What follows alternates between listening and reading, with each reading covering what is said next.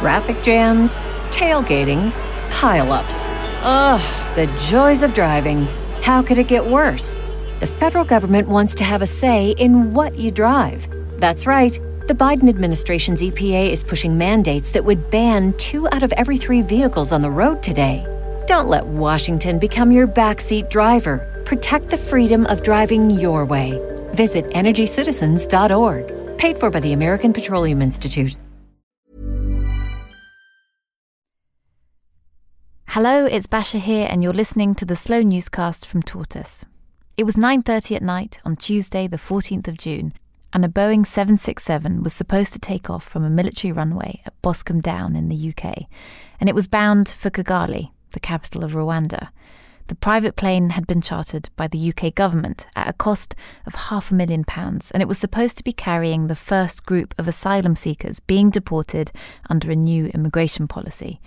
But after a really frantic legal battle, the plane was left empty and the flight was grounded. Ministers in Boris Johnson's government believe that this policy is the answer to defeating people smuggling gangs. Polls suggest that Conservative voters support the idea. But Prince Charles, heir to the throne, has called the policy appalling. The Archbishop of Canterbury called it ungodly. And if you've been listening for a while to this podcast, you know that we like to go deeper in our investigations. And in this episode, we wanted to understand where this Rwanda plan has come from. The government has called this policy a world first, but it isn't. It's been tried before, and it didn't end well. I'm handing over to Hashi Mohammed to investigate. It's a Sunday afternoon in mid-May. I'm sitting in a hotel room speaking with the help of an interpreter to a thin young man, though not so much younger than I am. His face is all sharp angles, peaks and valleys of cheekbones and tired eyes. His chest curled inwards, inside his t-shirt, in a measure of safety, maybe, or of retreat. His name is Simon, and at the age of 17 he took the life-changing decision to leave his home country of Eritrea. Outside the room we're in, the world is barreling heedlessly forward. At a conservative estimate, there are more than 20 million refugees in the world and more than 4 million asylum seekers. And even though most are living in developing countries, every day the frustration of the world's richest countries is on display. A deportation flight has just whisked 7 Jamaican nationals out of England. A search and rescue team that saved 14,000 lives is now facing 20 years jail time in Sicily. And the morning of our interview, the headline on the Mail on Sunday is printed in what I'd guess is size 200 font. And it reads, "Rwanda asylum plan is working." Inside the room, the air is still. We are suspended in some place between past and present. It's a feeling that has gripped me these past few weeks and really knocked the breath out of me a little bit. Did the Israelis give you money? Like cash? Yeah. How much did they give you? $3,500. In cash? Yeah. They were being told or promised that when they arrive in Rwanda, there would be a refugee camp where they could apply for asylum and that they would be protected during the processing of their asylum procedure. Then, from the airport, they were sent to a hotel, and the hotel was paid for the next 3 nights. And then some immigration officers came to the hotel and they asked them, "So where do you want to go?" And then the Eritrean refugees said, there should be a refugee camp here that should receive us. And then they said that no, there is no refugee camp. If you have money, if you can somehow make a living, then you can just stay here and live here. But we don't have a refugee camp here. Or you go somewhere else. I'm having this conversation because the state of things today is triggering the worst kind of déjà vu for me. In the middle of April, the Home Office announced its plan to send asylum seekers from the UK to Rwanda. They said this plan would crack down on people smugglers, that it would save people's lives. They called it a world first plan. Which is a world first. It is a migration and economic development. But it isn't a world first at all, not by a long shot. And I have to wonder, hearing Simon's story, if by telling us that it is a world first, the government is toying with us. It's as if they are saying, don't bother Googling this. Don't look for any evidence to the contrary. Don't search for what happened to people affected by similar plans in the past. Because what you'll find, undoubtedly, is evidence of brutality, unlawfulness, and downright inhumanity. So they couldn't even stay there temporarily under protection as a refugee. So they didn't see that how they could stay there and live there. And that's why they decided to leave. That was the only option. They couldn't continuously stay in the hotel because it's very expensive, and they cannot find a job. My name is Hashi Mohammed, and like Simon, I too was once a refugee. I came to London, unaccompanied, as a boy from a Somali family in Kenya. Today, the UK is my home. I was educated here. I became a barrister here. I married and started a family here. I made a life here. All because the UK did its duty under international law, under the 1951 UN Refugee Convention, which Britain helped draft, one of its proudest humanitarian achievements. This is a country I love, but I also have a complicated relationship with it. There wasn't exactly a lot of help and support after I arrived. Almost 30 years on, I have everything I could have wanted, but that came through my own doing and a fair amount of luck. I've seen how many others have had to fight an uphill battle against our migration policies in order to secure the right just to live and work here. When the government announced its plan this April to send asylum seekers to Rwanda, being honest, I hesitated. I've left the refugee label behind. I don't want to be forever thought of in that way. But I felt this rising, visceral urge to do something. Now is not the time to sit on the sidelines. So I started digging, and I soon discovered Israel went down this road before, just a few years ago. And it didn't end well. In fact, it was a disaster. So in this slow newscast from Tortoise, I want to know, what is this Rwanda plan? A clever policy solution or a cruel political strategy? What happened when it was tried before? And what was it like for the people caught up in it? Deportation or indefinite detention. That's the choice facing nearly 40,000 African refugees in Israel. Israel calls them infiltrators.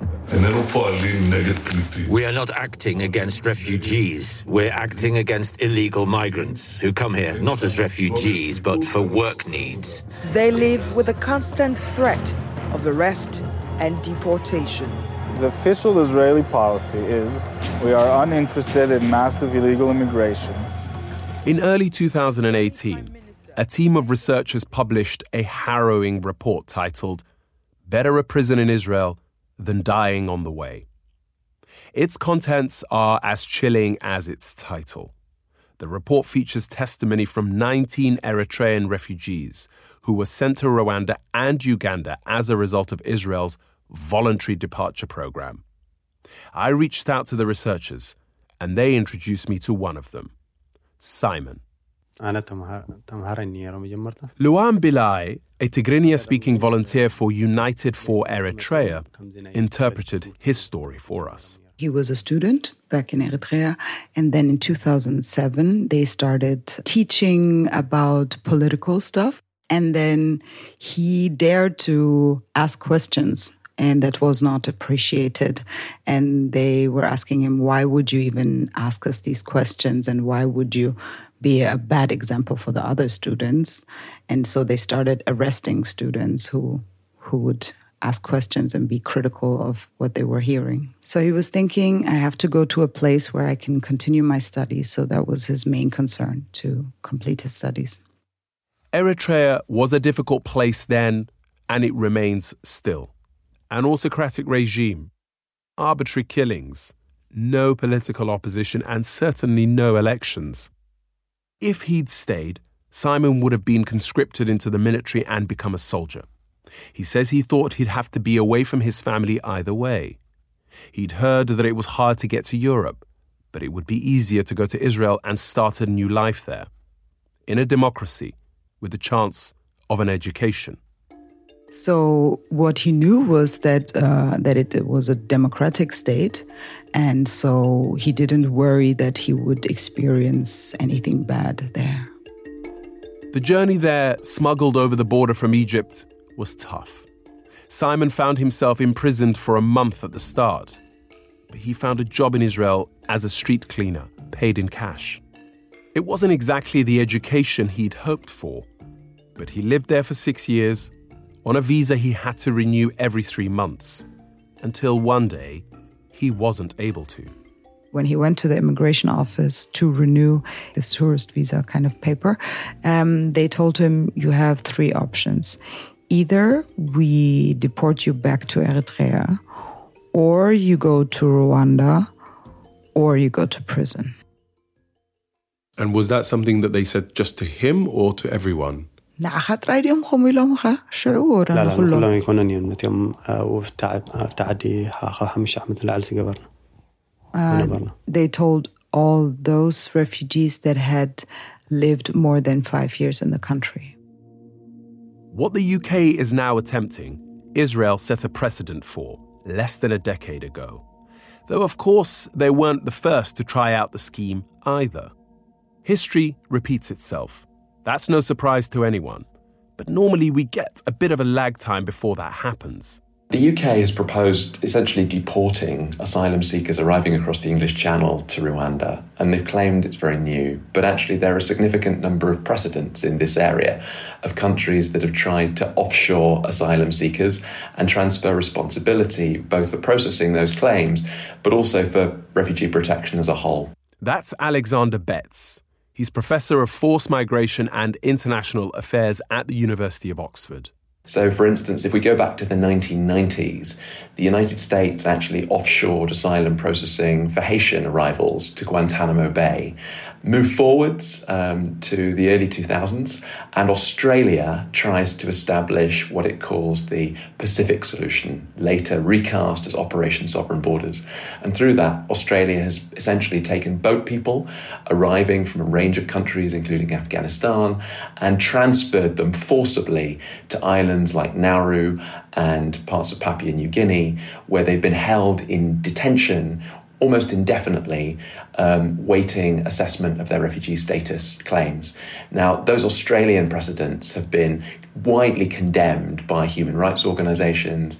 We've seen huge examples of abuse, violence, self-harm, including by children, and organisations like Human Rights Watch and Amnesty International have condemned those Australian examples. Now, I think one of the main and obvious precedents for this example is that Israel has actually collaborated directly with Rwanda in the past. As we learn more about the UK proposal, we find that basically they've copied something almost exactly from something tried, tested, and undoubtedly failed that was used by the Israeli government. Between 2014 and 2017, Israel embarked on what it called a voluntary deportation approach, a voluntary departure approach. Israel's approach was to take arrivals from Eritrea and Sudan and return them to either Rwanda or Uganda. Now, what was interesting about this was they were told they had a choice. They could either stay in a desert detention center in Israel or receive a payment of around $3,500 to go to Rwanda or Uganda. Simon was in dire circumstances when he was offered this deal. When he was in this prison for criminals with very harsh conditions where you barely get fresh air, it's very hot. Yeah, it was so bad that he had to choose to go to Rwanda. The conditions forced him to make that choice. And did he see himself as settling in Rwanda?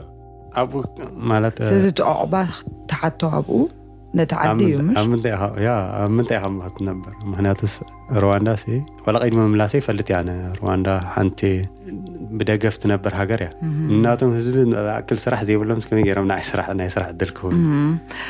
He couldn't really imagine to make a living there and to settle in Rwanda, because even before he left Israel, he knew that Rwanda is a country that depends on aid. So apparently they cannot provide opportunities for their own population. So how could I find any opportunities there? As soon as they set foot in Rwanda, the whole resettlement idea fell apart. Simon and the other men in his company were right to be concerned about Rwanda's ability to deliver any kind of service to the people coming its way from Israel. And that's still a live question. Is Rwanda able to provide a haven for asylum seekers who have left behind war zones and broken countries? A new safety review by the UK government admits some restrictions on freedom of expression and says refugees are prohibited from gatherings based on ethnicity, nationality, or any other sectarian ground. But it says it's unclear how this law is applied in practice.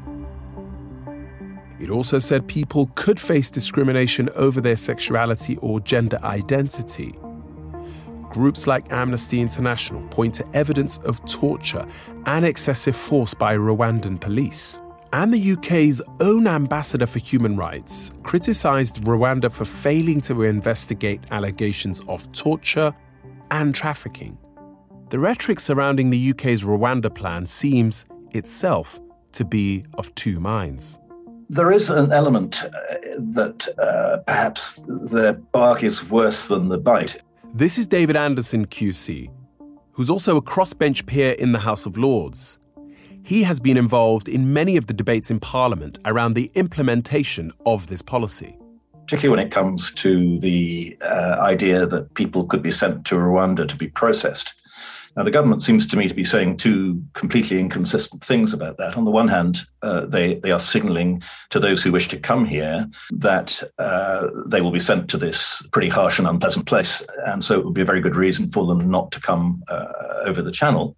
And yet they were saying to us in Parliament, Rwanda is a wonderful democratic country. It's racist to suggest that the treatment people will have there or the opportunities they will have there are any less than they would have in the UK.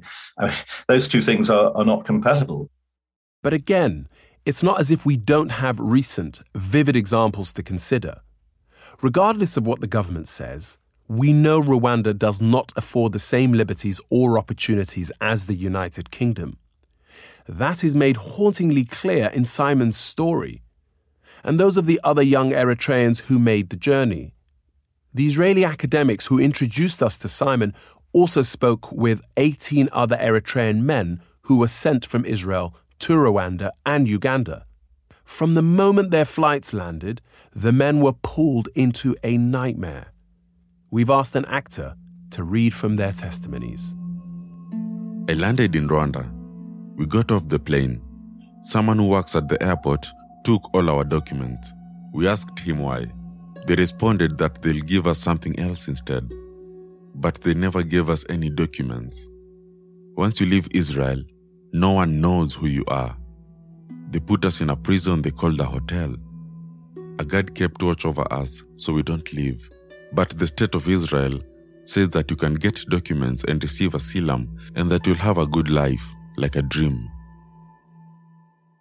So then you are getting on the plane, you turn up in Rwanda. Just tell us about that process now. They arrive in Rwanda and they were received by these immigration officers that would take away all their passports, because if they were going to receive money from Israel, they would have to have some proof that they actually arrived in Rwanda, so that they would take the passports. It might not surprise you to learn those passports were not returned, nor were those promises kept that were made back in Israel. Here's Alexander Betts again. What we saw in Israel's attempt to relocate refugees to Rwanda is that the Rwandan government didn't implement on the ground in the way that Israel had envisaged. In fact, both in Rwanda and Uganda, there's some published evidence that at a local level, there was some support and even facilitation for some of those people to be able to move onwards to Europe. Counterintuitive from a human rights perspective, really problematic in terms of actually meaning that those people stayed for a very short period of time in Rwanda and then tried to move onwards with smugglers to Europe. There are, of course, notable differences between Israel's stated intentions and those of the UK's Home Office. At the time of its deportation programme, Israeli leaders minced no words about how they felt about their refugee population. One promise made by Interior Minister Eli Yishai comes to mind. "We will make the lives of infiltrators miserable until they leave," he said in 2012. Britain's approach, on the other hand, has been superficially genteel. Our compassion may be infinite, but our capacity to help people is not. And I think it's important just to say to everyone in the House right now, you cannot put a price on saving human lives. And I think everyone... But isn't the effect the same? To create a hostile environment for people seeking asylum, and then to send people back to the turmoil they've just escaped, or to send them elsewhere, where a new set of hardships awaits. In 2015, we asked for freedom of information request, asking the government how many asylum seekers it has deported. And we received an answer almost after a year, and it said that over 6,500 people were deported directly to Eritrea. We don't know what has happened to them. We only have a few testimonies of those who managed to re-escape. A lot of them were deported to Sudan. We have testimonies of people that arrived in Sudan were either incarcerated, tortured, and we also have testimonies of people that arrived in Sudan and were murdered on that same day. Sigal Kouk Avivi is a prominent human rights activist in Tel Aviv who petitioned Israel's Supreme Court to end the deportation program. We had to understand what is happening in Rwanda and Uganda. So we had already by that point testimonies from people arriving to Rwanda, being met at the airport by officials that did not wear uniform, but they had all their paperwork, knowing exactly when they would come, meeting them before the border control. So somebody let them in. We're not talking about private people. Escorting them to take their luggage and sneaking them out of the airport without going through border control. Taking all their paperwork, meaning that these people were at this point no man's land, had no identity, nothing. They had nothing to show their identity, nothing to show the fact that they're asylum seekers, nothing to show that they were coming from Israel, nothing. These were the invisible people, and therefore very frightened people and people very easy to manipulate. Those in Rwanda, those arriving in Rwanda were taken from the airport directly to a villa in Kigali. They were kept there in the villa in Kigali. Sometimes they were guarded and sometimes they were scared not to leave the villa. And they were in the villa between 24 hours to 40 hours. When they went out to see how the living conditions could be in Kigali, they quickly realized that it's impossible to find work. There seemed to be a lot of people who don't have work. And they also knew that there was no refugee camp where they could apply for asylum. So they couldn't even stay there temporarily under protection as a refugee. So they didn't see how they could stay there and live there. And that's why they decided to leave. That was the only option. Okay, so always his intention was to reach a democratic country. The UK might have a memorandum of understanding with Rwanda, but this isn't just a Rwanda plan. It's a Uganda plan, a Congo plan, a Sudan plan, a Libya plan. All the places these people will have to pass through to get to safety and stability. There was a guard, and this guard, he's actually not allowed to help them get out of the country, but like they gave him some money. And so he took them to the border, and it took 4 hours from Kigali. So when this guard, he took them to the border between Rwanda and Uganda, and then they crossed by foot. And then in Uganda, they stayed for 1 week. And from there, they continued to Sudan. It was very difficult, this journey, because they didn't have any papers, right? And what they experienced in Rwanda was that wherever you want to go or whatever you want to do, you have to pay money. And that continued. Like in the next country, in Uganda, is the same. Like they always have to like pay someone to be able to pass. All their testimonies, I called it a copy-paste testimony. This is the Israeli activist Sigal Cook Avivi again. Doesn't matter whether it's Eritreans or Sudanese, whether it's in 2014 or testimony from 2016 or testimony from 2017, they're all the same. They were all deported the same way, taken by a minivan. They told me how much they had to pay the drivers, and they told me the same hours of driving that took to the border, and then they all described it the same. And once they crossed the border, specific people were waiting for them in Uganda, and again, taking them to Kampala, to the city in Kampala. But when they arrived in Uganda, they were asking, where is this guy with his picture? So they knew exactly who would be arriving. Again, they would take them, and then they would take them to hotels. And in the hotels, again, they would be met by smugglers. And they were told that you have no paper, you're in danger. You would be hunted by locals, hunted by the police, which is all true. And therefore you should start leaving, and they would actually smuggle them. What Sigal describes, that's exactly what happened to Simon. From Rwanda to Uganda and on to South Sudan. South Sudan is very dangerous, especially because the Eritrean regime is also somehow like involved there with the militaries, and there are checkpoints everywhere. And if you don't have papers, it's very dangerous. So that was very dangerous. And Sudan was also very, very hard to navigate, because there are also like Eritrean spies that are operating there. And he was a political refugee. He's criticizing the regime, right? So they were very scared and had to be very careful navigating it. Also at the time, the protests started in Sudan. So yeah, they had to be very careful. From South Sudan, he continued on to Sudan.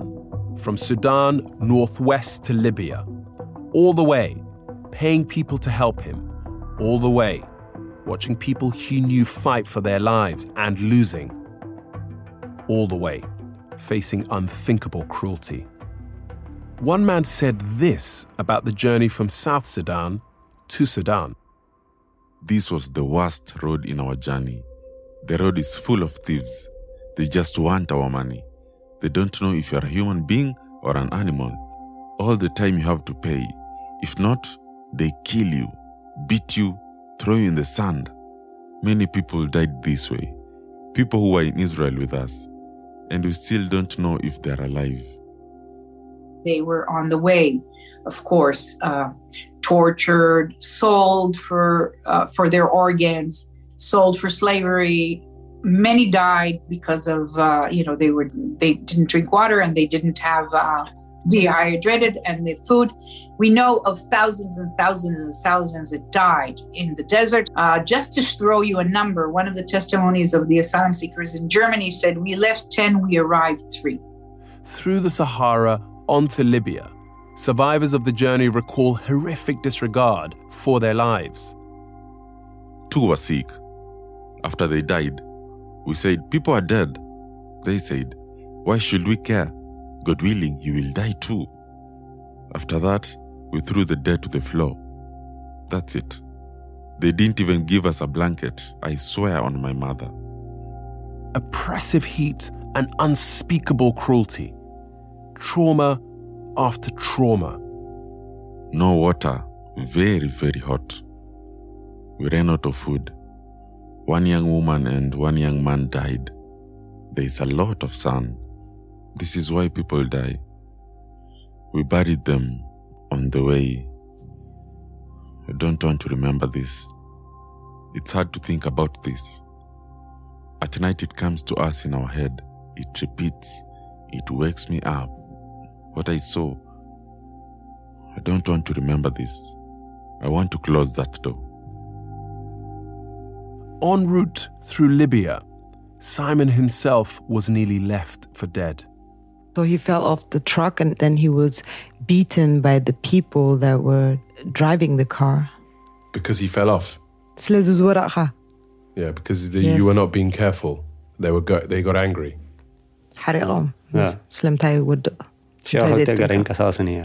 And he couldn't move both his legs. And that was because he was beaten so badly, not from the fall. So he fell off the truck, and then the people, the drivers, came and then they beat him, and they beat him so much that he couldn't move both his legs. In Libya, human traffickers brought the men to camps, where they were jailed unless they could pay their ransom. Most of the men described being held in warehouses without electricity, where several hundred people would be kept in a single room. If there are new people, there is food. If there are no people, no food. One bathroom for 600 people. No electricity. There is beating. People die. There is no hospital, no nothing. There were women and children there too. One man recalls being detained in a larger warehouse. I was in Libya for 3 months. 1,500 people in a room. People are sick. You don't shower for days. You don't go to the bathroom. I had a little bit of money, thanks be to God. But people who didn't have, every day, they will beat them. They don't give them food, no shower. If they don't pay, God help them. A human being is not a human being in Libya. I know there's more Simon could tell me, but I'm not sure I can push him. For one thing, he could endanger himself and his family by speaking publicly about some of the things he experienced. And I know it isn't easy. And as Sigal told me, no one who's survived this journey really wants to talk about everything they witnessed. I always ask them, why did you leave? It was important for me to establish the fact that they didn't leave really voluntarily. And I had this specific hand gesture they did all to their foreheads. And they would say, I don't know. I don't know. I don't know why I broke and left. I don't know. I don't understand it. I'm in a very bad position here. And they also wanted to send, and they knew, some of them were willing to record messages in Tigrinya and in Arabic, telling the communities in Israel, do whatever you have to do, stay in any prison you have to stay, don't leave for this journey. This journey is horrible. And sometimes they even did this from Sweden. And the community would say, you're in Sweden, man. Why are you saying this? You're in a good situation. They would say, the journey has caused us such trauma that we truly recommend staying in Israel. So they don't like to speak about it. Also, they don't like to speak about it because some of them had to do unlawful things, on the way. I don't blame them. They had to survive, but they did unlawful things. And their life is useless. And many of them have been raped, including the men. And you have to understand this is a very traditional community. They hardly speak about it.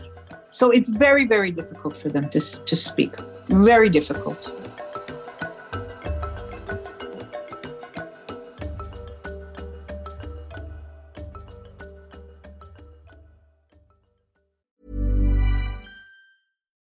When you need mealtime inspiration, it's worth shopping Kroger, where you'll find over 30,000 mouth-watering choices that excite your inner foodie. And no matter what tasty choice you make, you'll enjoy our everyday low prices, plus extra ways to save, like digital coupons worth over $600 each week. You can also save up to $1 off per gallon at the pump with fuel points. More savings and more inspiring flavors make shopping Kroger worth it every time. Kroger, fresh for everyone. Fuel restrictions apply. Traffic jams, tailgating, pile-ups. Ugh, the joys of driving. How could it get worse? The federal government wants to have a say in what you drive. That's right. The Biden administration's EPA is pushing mandates that would ban 2 out of every 3 vehicles on the road today. Don't let Washington become your backseat driver. Protect the freedom of driving your way. Visit EnergyCitizens.org. Paid for by the American Petroleum Institute. Does what's going on in the American election scare and bemuse you in equal measure? Want to know what Biden and Trump are up to without tearing your hair out? Then you need to listen to American Friction, the brand new podcast about the countdown to the big vote in November from the makers of Oh God What Now, The Bunker and Paper Cuts. Every Friday, we'll speak to leading experts and blockbuster commentators from the United States to explain the latest news and the big issues behind the vote. That's American Friction with me, Jacob Jarvis. Me, Chris Jones. And me, Nikki McCann Ramirez. Out every Friday, wherever you get your podcasts.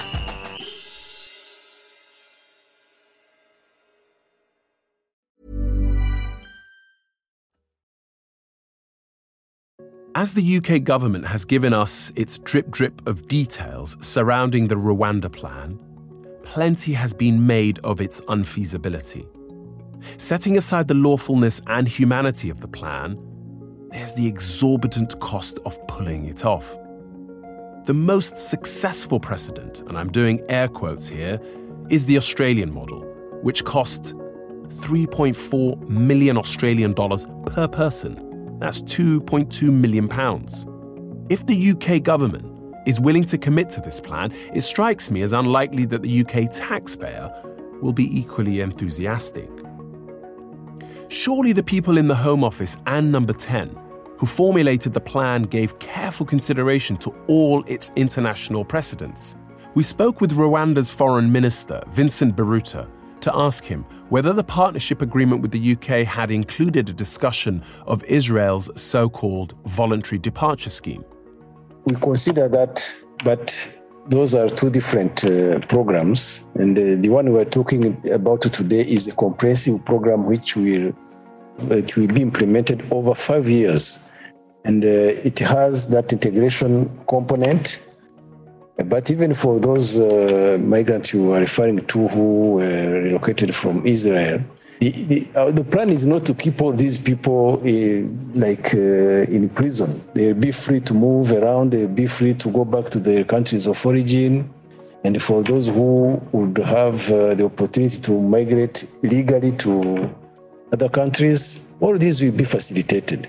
So we should not consider the program we had in place with Israel as a failure. It was not a failure because the objectives of both programs are different. How different were the objectives really? Minister Biruta suggested the Rwandans were at least aware of some shortcomings in the previous partnership and taking steps to avoid them this time round. I was not involved in the Israel program. I know what is in this new program, and we have worked on it. We have discussed all these aspects, and we will have in place monitoring mechanism which will allow us to adjust whenever needed and make sure that the program is successful. Otherwise, we cannot compare both programs. Many of us have asked, is this all just a cynical bit of theatre? Will anyone really be put on a flight and sent out of the UK? Or is this just the red meat of populism, a useful way to signal to anti-immigration voters that the government shares their priorities? Or perhaps to lament a cabal of lefty lawyers standing in the way? There's no doubt that this hardline politics of immigration is ruthlessly effective in dividing voters and hardening support with the most uncompromising conservatives. The polling that came out on the day of the Rwanda announcement showed only 35% of the population supported the policy. But amongst conservatives and people who voted for Brexit, 6 out of 10 backed it. So it's no wonder the government reaches for the Rwanda plan every time they're in political trouble and need to change the subject. And the irony is that Boris Johnson and Priti Patel keep having a go at activist lawyers like me. I say guilty. Baroness Shami Chakrabarti, Labour peer and human rights campaigner, holds a grim view of the intent behind the plan. What the government wants to do is to replace the rule of law whereby every refugee and asylum seeker is treated equally and fairly and have their claim considered. They want to replace that with just their discretion. They can do whatever they like. And they'll decide who is a good refugee and who's a bad refugee, who's worthy. So we'll pick which conflicts, which countries, which races, which nationalities we choose. So, Hong Kong dissenters, good. Ukrainian refugees, good. Afghans, Syrians, you take my point. And instead of having one law for everyone, they want to make up the rules as they go along. So while we've been investigating this story, the day-to-day news has gathered pace. The Prime Minister was in trouble over breaking the law on COVID restrictions, and up popped another Rwanda announcement. The first flight carrying asylum seekers from Britain to Rwanda is expected to take place in 2 weeks, the UK government has said. That's under a plan announced by Prime Minister Boris. The first people to be sent to Rwanda were scheduled to leave on the 14th of June. It remains to be seen whether those who received formal removal direction letters at the end of May will, in fact, make their way to East Africa in the coming days and weeks. The Home Office is up against an onslaught of legal challenges, brought about by those lefty lawyers. Those challenges are based on the lawfulness of the removal, how the policy has been introduced, and the degrading and inhumane treatment that these refugees may face when they reach Rwanda. Remember, Britain is a signatory to the 1951 UN Convention on Refugees. The deal with Rwanda is not a treaty and does not supersede that duty to recognise and protect people. And yes, of course, there are going to be legals, liberal left lawyers who will try to make this difficult. And of course, we always knew this was going to happen, but it is a very, very sensible thing. For critics of the government, even if it is all just a show, that doesn't detract from the policy's essential cruelty. And it doesn't diminish what it says about the government that is driving it. And according to Lord Anderson, what that says about us. I think at the end of the day, we have to look at ourselves in the mirror and say that if governments are going to do brutal things, it's because there are sufficient numbers of people in the democracy who approve of those brutal things. And it would be quite difficult, I think, to deny when you look at the levels of support the government has, that there is at least a substantial body of opinion that thinks this is a sensibly robust way of dealing with an intractable problem. It may be misplaced, but Britain still has a reputation for compassion. Listen to Segal, the human rights activist. I remember once an asylum seeker here in Israel told me he took pictures when he was in the Cholot detention center, and he hardly took pictures of the facility. He took pictures, beautiful pictures. And I remember when he was asked, why don't you take pictures of the detention center? And his answer was, countries learn bad things from one another. And the idea that UK, of all places, is trying to send refugees that have gone through such horrific life experience are going to be deported to Rwanda. It feels like I'm in an endless cycle. It doesn't end. It will never end. Simon arrived in Europe in October 2015. He came to Europe on a small boat, precisely the kind that would make him illegal in the eyes of the UK government, and that would mark him as a candidate for deportation to Rwanda under Priti Patel's policy. Simon had been beaten while he was in Libya and had to be carried aboard the boat. There were 280 people on the boat that left Libya, and they had to be rescued as they crossed the Mediterranean. Today, Simon lives in Germany, in Dresden. That's where we met, in that airless hotel room. He works at a printing plant, and he has refugee status. And still, he cannot really plan for a future. But he is at least safe. Many who left Israel for Rwanda just did not survive. I saw 400 people inside the water. They drowned. I saw people get in and all of them died on the boat. I saw 9 boats went into the sea. We were before the ship. Many children died, I remember. I don't have the strength anymore to talk about it. Tortoise editor David Taylor spoke for this podcast to people with knowledge of what has happened inside Priti Patel's Home Office. And he's here in the studio with me right now. Hi, David. Hey, Hashi. Yeah, the picture we get from inside the Home Office surprised me a bit. There's definitely a tension between officials and ministers. And, years of failed policies means there's not exactly massive confidence that the Rwanda plan will work. But a source told us they didn't believe this idea was just a gimmick, that the Home Office really does want to find, as they put it, genuine, durable solutions. They told us about Patel's impatience and frustration in meetings about asylum. How she believed that the small boats crossing the channel was just a tremendous embarrassment because, to her mind, the public could see and just wondered why the Home Office wasn't able to put an end to it and why the British government seemed just useless in the face of it. So, yeah, there's this tension between ministers and officials. But I thought also a really important distinction emerged in the way senior officials look at the Rwanda plan and the government's ideas for dealing with small boats in the English Channel. We've been told senior officials did fight against Patel's plan to use the Navy to turn back small boats in the English Channel last year. Why did they do that? What was the reason why they fought that plan? Well, I think they believed it would have been illegal, unsafe and unworkable.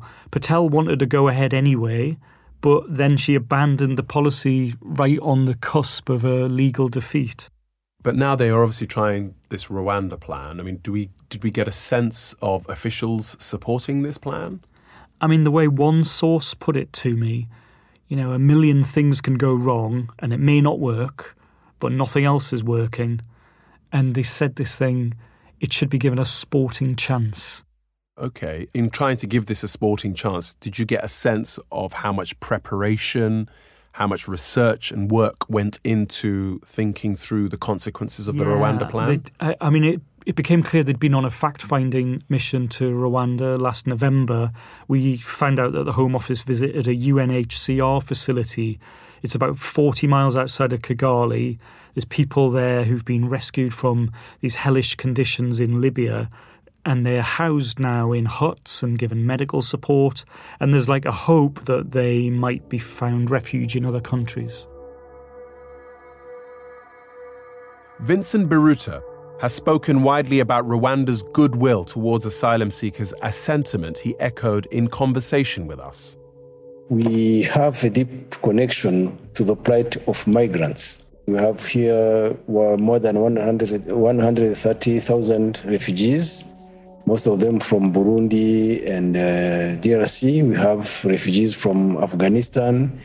We have asylum seekers who are being evacuated from Libya. We are hosting them in an emergency transit center while they wait to find countries where they will be relocated. So Rwanda has been in these migration partnerships for a while. What Biruta describes all sounds a bit vague, but the promise on the face of it, at least, is for something better than what happened with Israel's asylum seekers. On arrival, these migrants will be taken to a reception center where they will be guided through all the options in terms of submitting asylum applications and other administrative matters. So they'll be temporarily hosted in an accommodation facility while their application is being considered. There will be a transit center where they will be received for their application to be processed. After this, those who will be found to have a genuine asylum claim, we offer to them an indefinite right to stay in Rwanda and work to integrate them into a local community.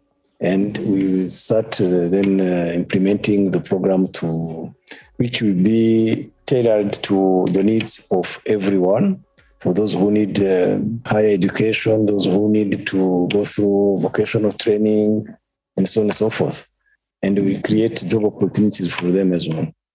And so David is still with me here. And David, we've been told that the UK government will pay Rwanda £120 million over 5 years, and that Rwanda and the UK will monitor the asylum seekers together. I mean, what are your reflections on that following your conversations? Yeah, the way it was put to us by a source with knowledge of the negotiations was that, the Rwandans were not wholly mercenary about the scheme. It's not just about the money. And that they had some empathy for human suffering because of their own terrible recent history. Our source also said there would be British oversight. They said it's not in anybody's interests if this thing is just a complete fiasco and a demonstrable breach of human rights. The Home Office, they said, doesn't want the thing to fall flat. And then the other thing they said, I suppose it was this, the big thing now is how many will the Home Office manage to get over there? There's obviously a hell of a difference, they said, if you're sending 12 a month or 1,000 a month. But I'm curious, though, did you have a conversation with them about how the whole Rwanda plan came about? I mean, what was it, where was it given birth, if you like? Yeah, and our source said it definitely came from the Australian experience. They intercepted boats coming from Indonesia and either turned the boats round or they parked them on Christmas Island and then they shipped them off to places like Papua New Guinea. But, there was one other thing that we learned, and I think it's pretty stunning. Senior source told us, I don't think the Israeli scheme was studied. I'm not even sure we were aware of it, they said to me. Ministers weren't aware of it. It didn't come up. So where are we? Since April, everything that's been said publicly about the Rwanda plan has sounded draconian, especially to the ears of this former refugee presenting this podcast. Even if these two countries provide all that they have promised and completely turn recent history on its head, at the heart of this is a failure of the UK government to fulfill its international obligations and an inability to show basic decency. We now know the Rwanda plan was inspired by Australia's approach to offshoring its asylum responsibilities, that British ministers didn't even seem to know about the disastrous Israel-Rwanda scheme, and that Priti Patel's own Home Office has been divided at a very senior level over this policy. And the more I learn about Simon and all the others who went through Israel's deportation scheme, the more I realize that's not even half of it. Because for the people who are affected by the new Rwanda scheme, the story will not end when they leave the United Kingdom. And it very likely won't end when they arrive in Rwanda. If the recent past shows us anything, it could end at the hands of human traffickers or in the grip of slavery. It could end in the Sahara, dying of thirst, or in the Mediterranean by drowning. It could end with untreated illness or wounds after rape, torture, loss of limbs. All of this after our UK government claims it is offering a fresh start. I've heard these stories of the people caught up in the last Rwanda deportation scheme, the one that Israel had to abandon after legal challenges in its courts, and I think of the people who come across the channel to England. The overwhelming majority of them from Iraq or Yemen or Syria or Eritrea are actually granted asylum. So it's not that the UK is denying that these are genuine refugees. It's rather this, that we have no wish to help. We don't want the problem, and we wish to only wash our hands of the responsibility. It leaves me sitting with this question: when did we become too cruel to care? Like Sigal, I can't help but feel like we are stuck in an endless loop, where harsh policies get recycled by one government after another. Maybe this is no surprise, but the politicians seem much more interested in hanging on to their supporters than finding fair solutions. And after our interview, I wondered if Simon was feeling caught in that same endless cycle of his own, telling his story, while simultaneously governments like mine fail to heed the cautionary tale. What do you when you tell your story, what do you hope people who hear it gain from it when you tell your story? What do you hope it achieves? Yeah, if I say with my history from different people, he can maybe, it's not all, but some of my history, he can help it from other people. Can help other people who have a similar situation to you. I was so impressed with Simon. His composure, his fortitude. He spent so much of his adult life just trying to get settled, to start over. Now he's in Dresden, at the beginning, or at a beginning, at age 31. But he's still young. He can make so much of his life if he wants, starting now. And I admire his attitude and his desire to help people. He's an optimist, even if his outlook is forever stained by the unnecessary trauma he has had to go through. And when we parted, I asked him one last thing, and I don't think I'll ever forget his answer. Will it work? Will such a policy work? Because apparently Israel's not using it anymore. Do you think it's a good policy that could work for a country? He thinks it's like, this is as unlikely to work out as it would be that there would be a democracy in Eritrea. Our special thanks go to Shahar Shaham, Lior Berger, and Liat Bolzmann, authors of the report, Better a Prison in Israel Than Dying on the Way. This episode was produced by Morgan Childs. I'm Hashi Mohammed. The sound designer was Mao Lassetto, and the editor was David Taylor.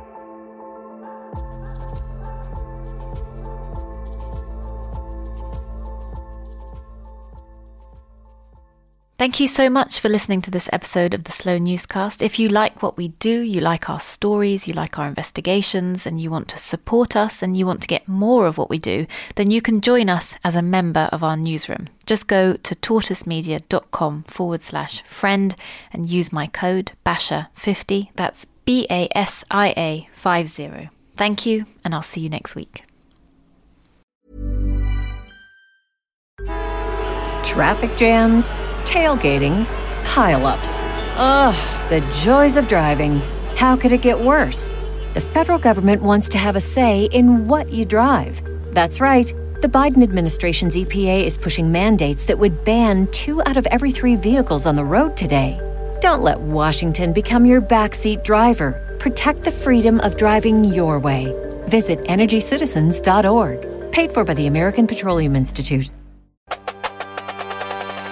Does what's going on in the American election scare and bemuse you in equal measure? Want to know what Biden and Trump are up to without tearing your hair out? Then you need to listen to American Friction, the brand new podcast about the countdown to the big vote in November from the makers of Oh God What Now, The Bunker and Paper Cuts. Every Friday, we'll speak to leading experts and blockbuster commentators from the United States to explain the latest news and the big issues behind the vote. That's American Friction with me, Jacob Jarvis. Me, Chris Jones.